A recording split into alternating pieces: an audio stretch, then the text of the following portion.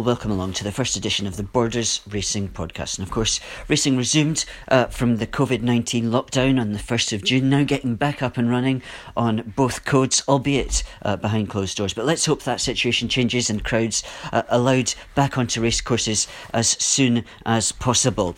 And it's been a really nice weekend weather-wise, but last week the weather took its toll on Scottish meetings.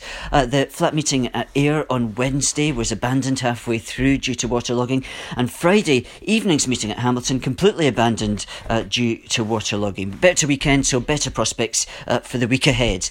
Now, despite the lockdown and COVID-19, Jason Hart continues to have a really good run of winners. Of course, last year was his best year to date. He had 88 winners in total in 2019. Well, he's had 41 so far this year. Most recently at Haydock on Saturday with K.Y. Kelly, a 5-1 winner for Julie Camacho. Hamilton last Saturday, Magna Moralia was a 3-1 winner. That was for John Quinn. Both of those horses, 3-year-olds. And he's had a couple of listed winners since the resumption of racing. At the Derby meeting at Epsom on the 4th of July, one of the big races down there was the Surrey Stakes. Safe Voyage won for John Quinn. And then on the 14th of June, another listed win was the 5 furlong Achilles Stakes at Doncaster. El Astronaut, a horse he's had a great relationship with, won down there at 9-2. And his friend Rowan Scott, also from Hoyk, has had a good year so far as well, with 11 winners. Most recent winner was at Hamilton on Saturday the 1st of August with Zigzag Ziggy,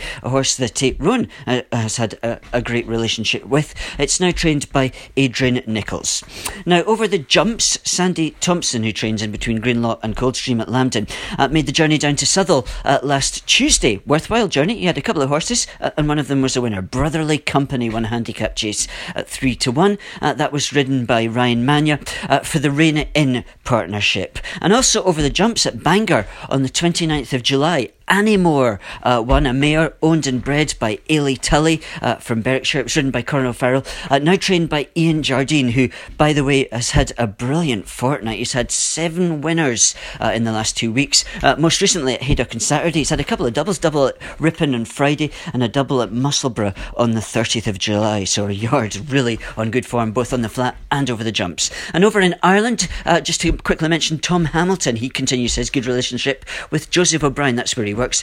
Most recent winner for that combination was at Galway on the 30th of July.